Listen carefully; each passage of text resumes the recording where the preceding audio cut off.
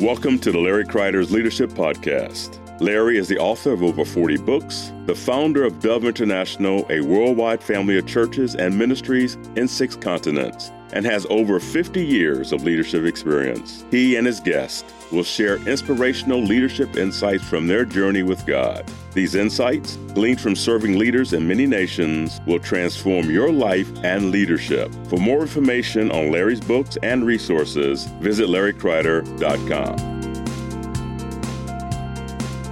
We are so glad you joined us for our discussion again today on leadership. With me again, returning, is Merle Shank. Oh, man, it's so good to be here, Larry. It's great. Well, we've talked in the past about transitions in leadership, but there's so much more I know that God's taught you about that. So let's just dive in. Sure.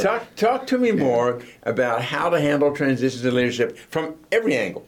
Okay, well, part of this, I just had this epiphany the other day that I am busy in different capacities walking through 5 different transitions at the moment. At the same time? At the same time. Well, in process with different ones or on teams that are helping to process different things. And 6, actually, if you count, us moving our family across the world 6 within the last 5 years. And so I don't know, Larry, if I could say I've learned these things yet, but what are you learning? I'm observing certain things.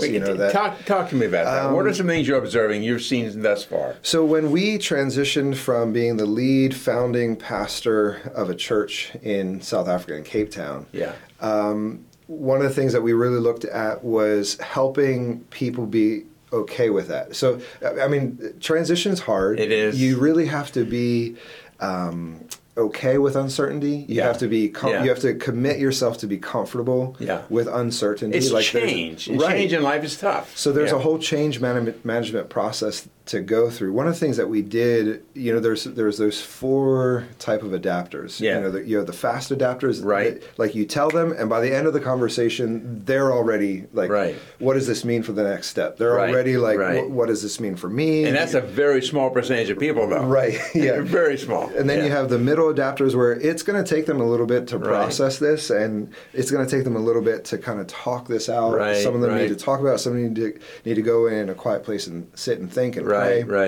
And then you have slow adapters, which are even more, that it will take them a lot more time. And really, time is your friend in a transition. Like there's just, as leaders on the leadership side, we can be like, sometimes it can feel too long, or depending if you're the leader that is looking to move out or move in, that can feel long. But I think for everybody else, time is a friend. Time is something that helps. It helps them process, helps them transition. And then you have the 4th level, which is the non-adapters, which what are they like? Well, I don't know. They'll never be happy with it. Like 10 years down the road, they'll still be like, well, we would really like it if so-and-so was still the pastor or whatever. Now, of those 4 categories, which is the largest, I don't know, but I would guess probably the middle to long. I think the 2 middle ones are probably the most people in that category, which obviously as leaders, we need to remember that. Because most leaders are fast adapters. Especially if you're, in the DISC profile, if you have like a D or an I, you tend to be a little higher, faster mode in terms of change. And what does that mean? One of the things that we really tried to do is that we, in that, giving people and actually setting up space to process. So you talk, in the news and everything recently, it talks about safe spaces and all that kind of thing. Well, so not to go in that direction, but it's really important to help people process. And how we did that is, when we rolled out kind of the change process, the change decision was getting our inner team. First of all, we wanted to honor our inner team, in terms of relationship and what they've sowed into the ministry and walking with us for a long time. We wanted to honor that. And the way you honor that is information. So information, just saying, hey, this is where we're going, this is what's happening, what we're doing. So we obviously, we told all of them first. And we said, hey, anything you need to process, like you don't need to tell anybody else right now, but we want to let you know that this is happening. And if you have questions, if you need to process with us, process with the core elder teams, or process, dialogue with us. We'll take you out for coffee, whatever you need to kind of go through this. And we gave them time, a few months, to kind of get used to that idea. And then we said, listen, we need you to be this sounding board for others. Yes. We need you to be like the same type of process we've opened for you. That's good we leadership. Want you to do that for other people now. Yeah. So as we the next step that we did is we told all of the older people in the congregation, Larry, because there's one thing that, like, transition affects everybody. And the principle there is that, like, and I think maybe we've said it, or you hear it elsewhere, but the principle there is that as much as something affects people, they need to have buy-in to it. That's right. And they need to have the time to process that. And so transition affects everybody. Exactly. And so we really wanted to honor the older generation for what they bring, the stability they bring, the input that they bring to the congregation, and a lot of times too, in terms of like vision and training and doing new things, the older generation can also feel a little left out. Mm-hmm. Like they can feel like, and they can almost feel like they're always late to the party. Right. They don't know what's going on. They don't know because of just maybe the stage in life and we wanted to move opposite of that. We wanted to say, we want to let you guys know first, because this is, we're going to need the parental, the grandparental figures in the church to help people process this, and we want you guys to be a part of that, to help that process happen. So we told them next, and then we said, here's all of these leaders know. You can ask any one of them. You can talk to any one of them. Yes. You can feedback to any one of them and vent really to any one of them. And this is one thing I've learned, Larry, is that people will feedback. They need to process, especially if people are verbal processors. They will process, and you can't always dictate where that's going to happen. Right. I've been in, it wasn't in the ministry we're currently walking in now, but I've been in structures where they almost like give a gag order. Right. Like, oh, don't talk about this to anybody. It's a secret. It's not, and man, that's really tough for people. And what I found is that people don't listen to that anyway. Yeah, they'll find someone to process with. Right. Because they need to. Yeah, totally. Exactly. And I think we need to give people the space to do that. So you're starting with the vision God's given you, you're going to your leadership, you're getting buy-in, there's a sense of ownership, stewardship, and then you said you go to those who've been around a long time. What about key influencers? I mean, do you go to them before you go to everybody? They may not be old necessarily, but they're really influential people, they're opinionated, very influential. How do you handle that? For me, I tend to, because of the way I see things, I'm a little more structural. So if those key influencers are a part of like an official leadership capacity, then yes. If they're not, I think they would kind of be told right away when we would tell like the second generation there. And it depends what you mean by key influencers too. Like if you're talking about somebody who just has influence because they talk a lot, you would probably not let them know right away. No, we all know there are. Sometimes we talk about general elders in the faith. Sure. And sometimes they're older, and sometimes you just know that they're key people in the church or in the ministry or whatever the realm of authority is. Yeah, and anything to help bring stability to people. Yes. And anything to help create a place where people can process well, and that's really the key. We did it kind of in three phases. But it was the inner team, and then the older generation plus key influencers, and then everybody. So that by the time we hit a public announcement, it was not a surprise to anyone. Right. And that's the thing. Like, people are shocked by surprise. Yes. So you don't want to surprise people. You don't want to. They're surprised. I think in our life we're surprised about enough. Yeah. And so being able to create that space, and really that's the key. However you do it is creating a place for people to process. Mm-hmm. And so that is the principle: creating a place for people to process.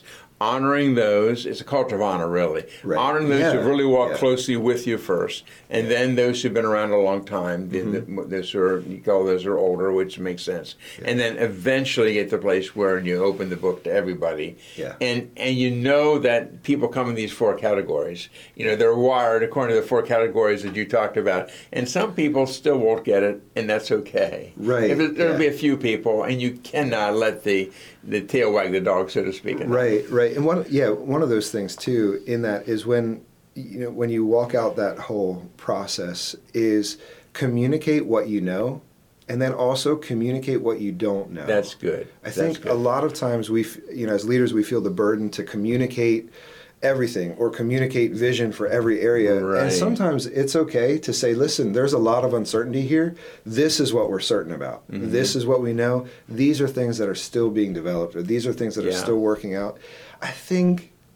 Larry, I think that kind of pulls everybody into the journey. It does. It pulls that, hey, we're in this together. It does. This is a place where we need to apply faith. We need to apply, trust in the Lord. Yeah.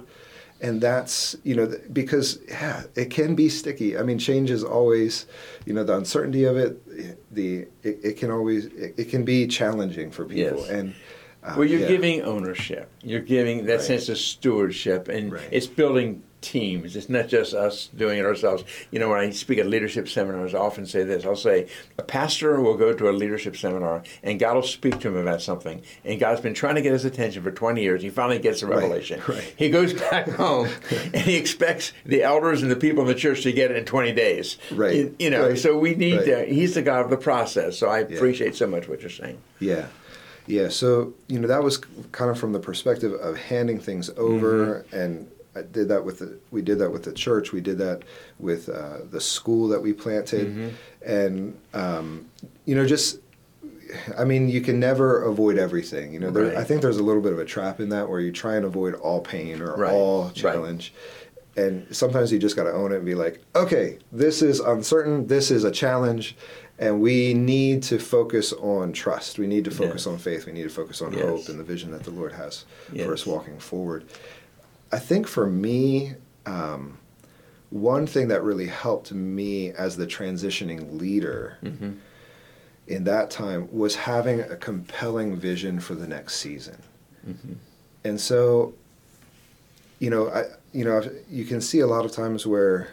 You're talking about for you personally now? For me personally, Okay. It's how you handle personal transition now. Right. Okay. Having a compelling vision where... I've seen where... It's hard for leaders to, especially something that they've loved and poured themselves into, and they've poured their life into this. It's like a child, it's, and 10, 20, 30 years, we only poured in, I think around 12, into the church there, and but one thing that was hard for me is. You always want to fix things. You want to step in. You want to say something. And one thing I've really realized too is that, I think I didn't always do this well, Larry, is that recognizing as a founder you have a ton of influence, right? Or as someone who has pastored a long time or led. Maybe it's a school, maybe it's a church, maybe it's something else, a business or whatever. Like you have a ton of influence just in your personality. That's right. And just in who you are. So when you say something that you feel like is just an opinion, it can come across as a directive. Or if you say something that's just like a preference. Like, I think that would be good that way, or it almost comes across to everyone who's loved you and walked with you for a long time. It comes across as a directive, and so, as a transitioning leader, it was like, man, our guys would tell us this all the time, like, hey, you don't understand the influence that you have, and it was really true. It's true. And I don't always do it well, but the grace of God kind of covered us. Well, there's a discipline to that too, because I know when I, was a senior pastor, and then we decentralized and trained 8 senior pastors, and one church became 8 churches, and then I became a member of one of those churches, and then 6 months later. Because there's new leadership. I was not an elder. I was not a pastor, or a lead elder, anything like that. I led the movement, but I was in the local church. I was a church member. part of a small group. Yeah. And I remember people began to come to me and say, we don't agree with the way this church is moving. We don't agree with the leadership. And my response is a discipline. And because the truth is, in some cases, I didn't either. Right. So the discipline was say, that's no longer a field of ministry that God's given me. You need to go and talk to the leadership of the local church. So that's a discipline. Yeah. How it's really a discipline, and it really takes a lot of self-awareness. It does. Too, in that. It does. And sometimes you can be just so used to having an opinion, used to... Or being an authority. Right. Or even recognizing, I think, sometimes that, like, well, I'm a church member now. They have an opinion. I can have an opinion. Right. But it's different. But you can't do that. You really can't. You really, really can. And I found in that role many times I've turned many things over the years, obviously. Yeah. I found that I could still give my opinion to the leadership, but made it clear, you're responsible before the Lord. This is my opinion. Right. And we're different leaders, and you do it the way God's called you to do it, and that has really worked because that's built trust. It's been trust over the years. It's been fantastic. But you are so right about that. I think that is a real key there with building trust because, that really has to be fleshed out and worked out between like the outgoing leader and the incoming leader. That level of trust. If the incoming leader feels like they don't have the authority to change things, or that everything that they work hard to do can just be undone in a split moment because of one comment from the outgoing leader, that really can violate that trust. And so there's a lot of communication that needs to happen there, I think, to just build that relationship and build that trust. And then be really intentional not to violate that, And exactly. I didn't always do it well, Larry. I haven't always done it well either. The older you get, the more you learn those things. Well, yeah. So one thing I think too is that with the new oncoming leader, like they, and I hate to say it this way, but they need to have the freedom to fail. They do. Yeah. And that if you haven't given them the freedom to fail, then you actually haven't given them the freedom to lead, or you haven't given them the authority to lead. They might have it in name, but if you keep wanting to step back into it, tweak and adjust, and then the influence still remains with you. That is right. And so I agree. That's a hard line. That's especially when like you've poured your life and soul into something. And I don't know if there are any easy answers for that, but other than just to know it, like I said, I don't know if I've learned this as much as I've just observed some of these things. Right. To know it and then try and this is that moment, like where I need to pause and be self-aware to kind of come back to that. And some of it has to do with how the transition happens. For example, in some transitions, the former leader may leave and may never come back, may be involved in some other ministry, business, part of the body, whatever, and there's really no connection. That's probably a little bit easier in some ways for both. Right. But when you're building a relationship, and many times, like in your case, when you turned the church over in South Africa, you became the overseer of the leader of that church. So you still are very invested, but in the person, your heart obviously for the church, you'll speak into that leadership, but you recognize that they need to lead the way they've been called to lead. And they are wired by God differently than you are. Oh, so true. Like, and we talked about this before. I thought everyone had the same perspective that I did, and no, we don't. We're all different. And even if you find two people who are so similar, like there's going to be key differences in the way they flesh things out and work things out. Yeah. And that's true. I think, Larry, a lot of time, I know it's true for me. We value ourselves. We value our journey with the Lord. We value our process. And we should. Yeah. Right. But then when we go to look for a successor, we're looking for a similar process. Right. And that's kind of the rub, I think, for a lot of leaders is maybe they've been involved in ministry for, a coon's age or whatever. Yeah. And now the next leader doesn't have that experience, doesn't have that process, doesn't have, the weathered the storms. And how do you, that's always a big question that is dialogued about, is how do you deal with that? Like, how do you get through some of that? And, I think for me, with what we've looked at, there's a real God element in it. Like we have to find who God has prepared and trust God's process in their life. But then also maintaining a good relationship, maintaining that trust level that you can have that kind of speaking into their life as an outgoing leader. And then, really being able to say, I'm okay with this being different than the way I did it. Exactly. And also looking to the new leader and asking them, what do you need from me? Yeah. And that'll be different depending on the situation, depending on how they're wired and what God's called them to do. One of the things that doesn't change, or that an outgoing leader should look for and really explain well, is their why. Right. So that when, somebody else might see that and come to that why a totally different way, or do that a totally different way.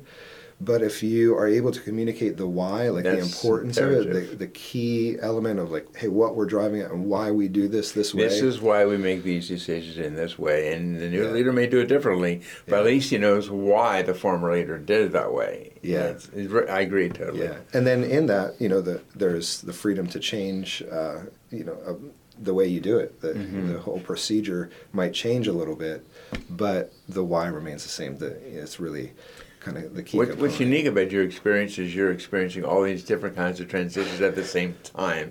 You've gone through personal transitions. You're going through personal transition. Yeah. You, at the same time, you have helped others in their transition and leadership. At the same time, you're helping others in other ministries with their transition all at the same time. That's an amazing thing. Not many people have that many transitions at the same time, but you're weathering the storm really well. I'm impressed. I hope so. I hope so. But yeah, I think one thing that we've had to deal with, my wife and I have had to deal with, is recognize that there is an element of fatigue that comes in. And so trying to stay healthy.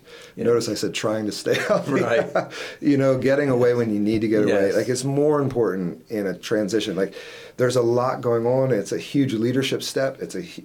So you would tend to really want to engage more than you would normally in just the normal maintenance of things and running of new programs coming in, all that kind of stuff, new things that you're doing, new outreaches. And now you have this big transition thing that's like, we need to do this well. We have the responsibility to do this well. We have, and all of that. And you can almost, I know I can, in my personality, can almost like over-engage in that.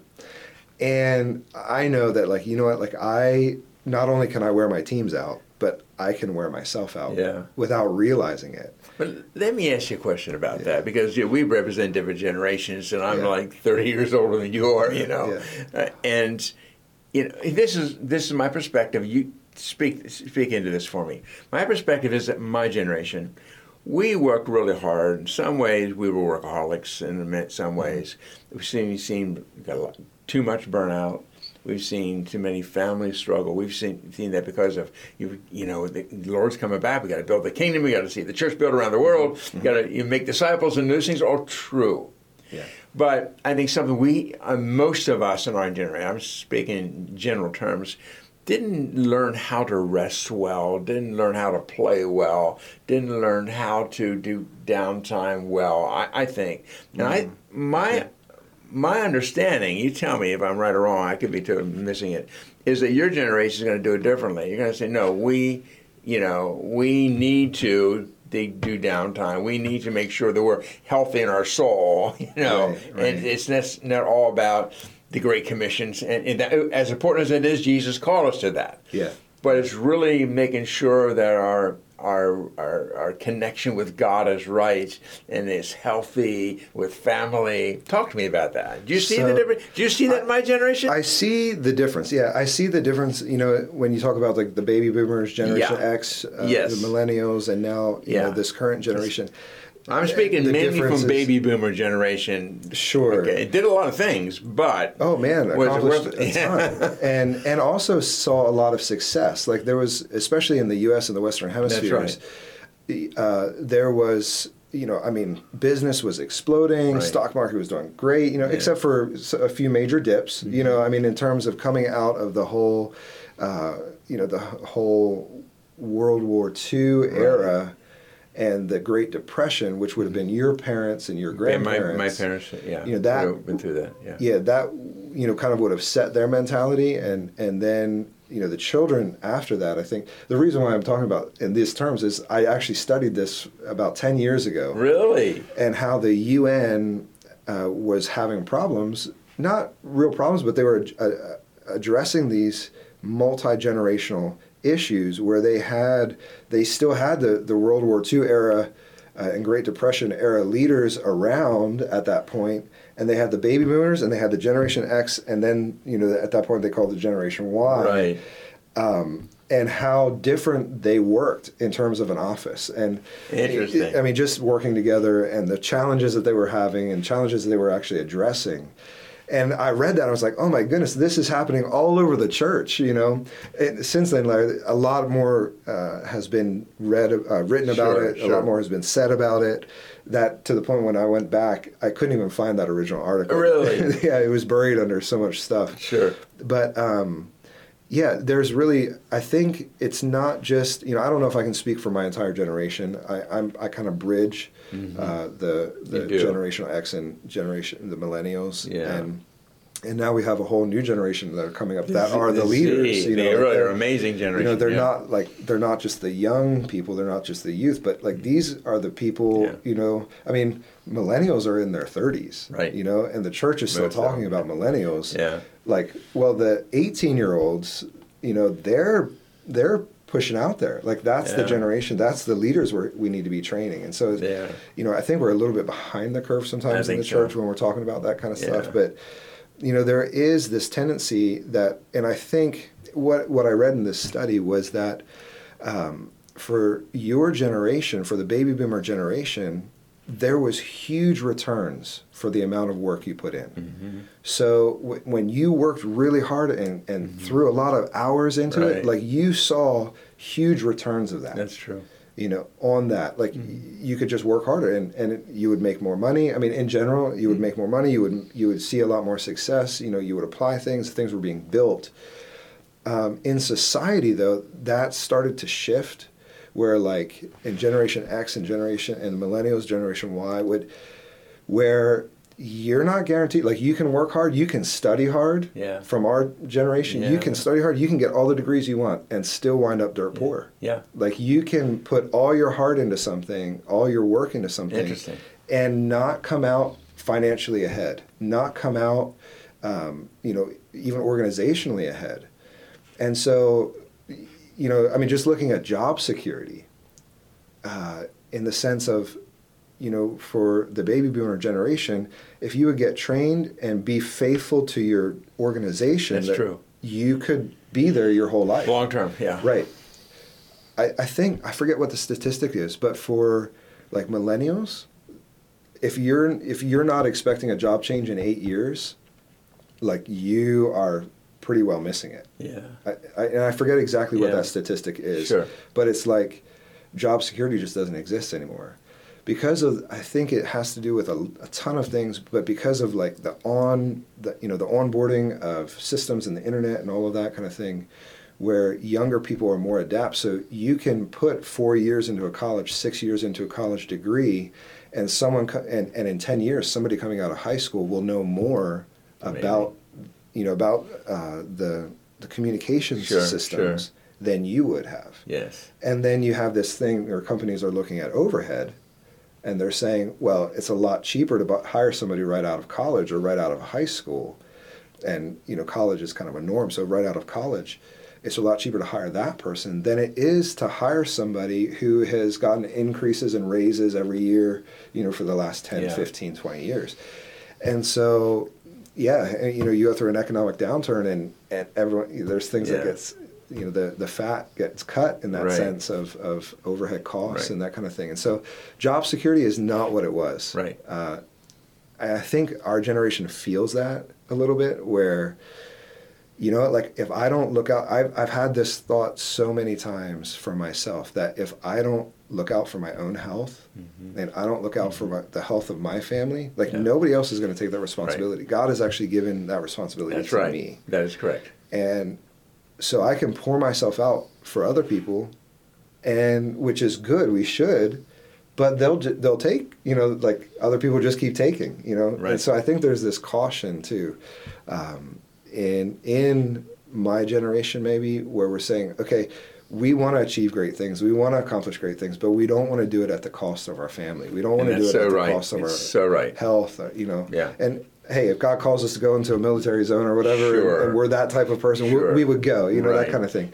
But but in terms of like the health of our soul, and there's so much out there right now with depression and anxiety, and so many things that are my current generation struggles with, and those coming up after us. And I think it's part of that whole thing, where people desire health. And I agree totally. No, we are in a time in history where many of my generation are turning leadership over to younger generations in many realms. Right. And I talked to young businessmen that their father was leading the business; they turned it over to them. Right. I mean, on and on, on and on. And of course, in the church is happening a lot now. So obviously, transition, that's the big T word, Right. affects a younger generation. You're helping people a lot younger than you in transition right now, and it affects both generations, my generation or older generation at the same time. Yeah. What are some things that are important for my generation to know or do that will really help your generation or younger generations? Yeah, that's a great question. I think the value on relationship. So I don't know if there's there's key principles we can talk about, but if they're not worked out in the framework of relationship, Right. that one thing that's really important for my generation is to understand the motive. So that's the why in some ways, yeah. Mm-hmm. And even the motive for connection, the motive for relationship, that kind of thing. So I think we can all assume things. We can all have assumptions that everyone understands our motives. We're in this organization. We're all moving forward, in the same direction. So just really kind of carrying that on your sleeve, Mm-hmm. Hey, this is why I'm doing this. This is why I want to talk with this meeting. This is why I want to do this. I think that's important because we might derive a different, modus operandi of getting to the end goal, but we want to keep the end goal. We want to keep the vision, out there and achieve that. So I think that's important. I think, from your generation to my generation and to the younger generation than me, because I'm pushing 40, and so it was interesting. I went from being the older young guy to being the younger old guy, and it really it happened in a split second. I didn't even realize it. I was like, oh, wait a second, I'm talking with people younger than me, and I'm like, oh shoot, I'm old. Like in their mind, and we joke about our staff and everything. We joke about it and we have a good time about it, but I think, reaching out and explaining the why, really not being engaged, not being married to our processes. Mm-hmm. Mm-hmm. It would be a really helpful way to communicate and bridge these generational gaps. The whole communication thing is so important, because if we're truly communicating and the heart is trust and the heart is, I want to see the next generation, whether it's next generation you're trying to help or I'm trying to help or whoever, see them fulfill all God's given them and say, we're going to teach you and tell you everything we've done, why we've done it, but then you have grace to take it to the next generation. Because I realized in my life, I had grace for a generation, work with a group of people for a generation, see God do some amazing things. But then the next generation is going to be somebody else who have grace to do things far beyond that. And sure, there may be input I would have or my generation has, but the responsibility is that next generation to do that. Right. And so it's down to relationship, I agree. It's down, you've mentioned communication again and again. It's down to process. You've talked about that again and again. It's the why. So do this. Go ahead. You mentioned a really good word there. I just want to highlight. Yeah. You said the grace for it. Yeah. And I think that's one of the things, like even when you're looking for a success or that kind of thing, they're not going to have the emotional, especially if you're an older generation looking at a younger generation, they're not going to have the emotional history. They're not going to have the emotional maturity that you have. But, that's where we have to say, what is the grace of God on their life? Yeah. Do they have the grace? Which, Paul, when he talks about grace, he talks about the ability, the supply, like everything. It's not just amazing grace, as in God's grace for salvation, but it starts with salvation, but it's everything that you actually need to accomplish divine ability that God gives us. Right. Yeah. And so looking and thinking in those terms, I think one thing I heard you mention, you talked about a Peter principle where people will hit their ceiling. Right. And I think one of the things to kind of get beyond that is look for gifting, look for raw talent that can be developed and trained, but then looking for grace, in terms of what do they have a grace to do? Exactly. What do they have the ability to do and the calling? And that's the God element in that, where people don't hit their ceiling so much. But one thing I've had to learn, Larry, is trusting the grace. Yeah. And even I've had to learn to trust the grace in my own life when I didn't feel prepared. Right. But I knew I'd put the time in. I knew I'd put the work in. Right. And like, okay, God, I'm reliant on your grace. I think we all do that, especially as leaders, where we're just like, okay, like, here but for the grace of God go I. Yeah, if God doesn't show up, it's all over. Right, exactly. Right. But then there's another step in learning to trust the grace on another person's life and saying like, okay, and then defining too. I think for both leaders, there should be a definition of what is my grace and then what is my preference and my personality for both leaders. Right. And really kind of camp in the grace side. So like God has given me a grace to lead, and this is the way it's done, and this is the way, I have this vision, I have that, and you're able to communicate out of that grace. And the next leader coming in needs to be able to have a trust for that grace as well. Right. So it goes both ways. It does. There's a high emotional equity needs, account in both people. It needs to be on both sides. It's not just like if we're looking from one transition of an older generation to the next, like of course that's needed on that side, but it's also the other way too, where, getting that emotional equity in our accounts is really important. I think no matter what the age is, no matter what the generation is on, for any transition is saying, okay, so this is, I know a little bit what's my personality. I know a little bit like, okay, this is my strengths and weaknesses, and I can push like this, and I can do that and do that, But then when talking about the grace that God has given me, this is how that defines it. And if we're able to have those kind of discussions with, each other as leaders, it really can help clear things up and get a lot of things out of the way. And then we have grace for each other. Like, oh, that was just so and so, and that was just Bob and his the way he looks at life, and the way he's wired. And it's okay. He'll be back tomorrow. And you can have grace then with one another for when we're off, because in transitions it's tough. There's uncertainty. There will be days when you're off. There will be days you feel like you're in Saul's armor, whatever. Right. But have grace in that transition time. God has grace for transitions. Good. And, in closing, let's do this. We've got many who join us today who are going through transition, either leading transitions, being in a transition, or somebody else leading a transition they're in, or whatever. And just take a moment to speak into their lives, encouragement. If you want to pray, whatever you want to do, sure. Please do that.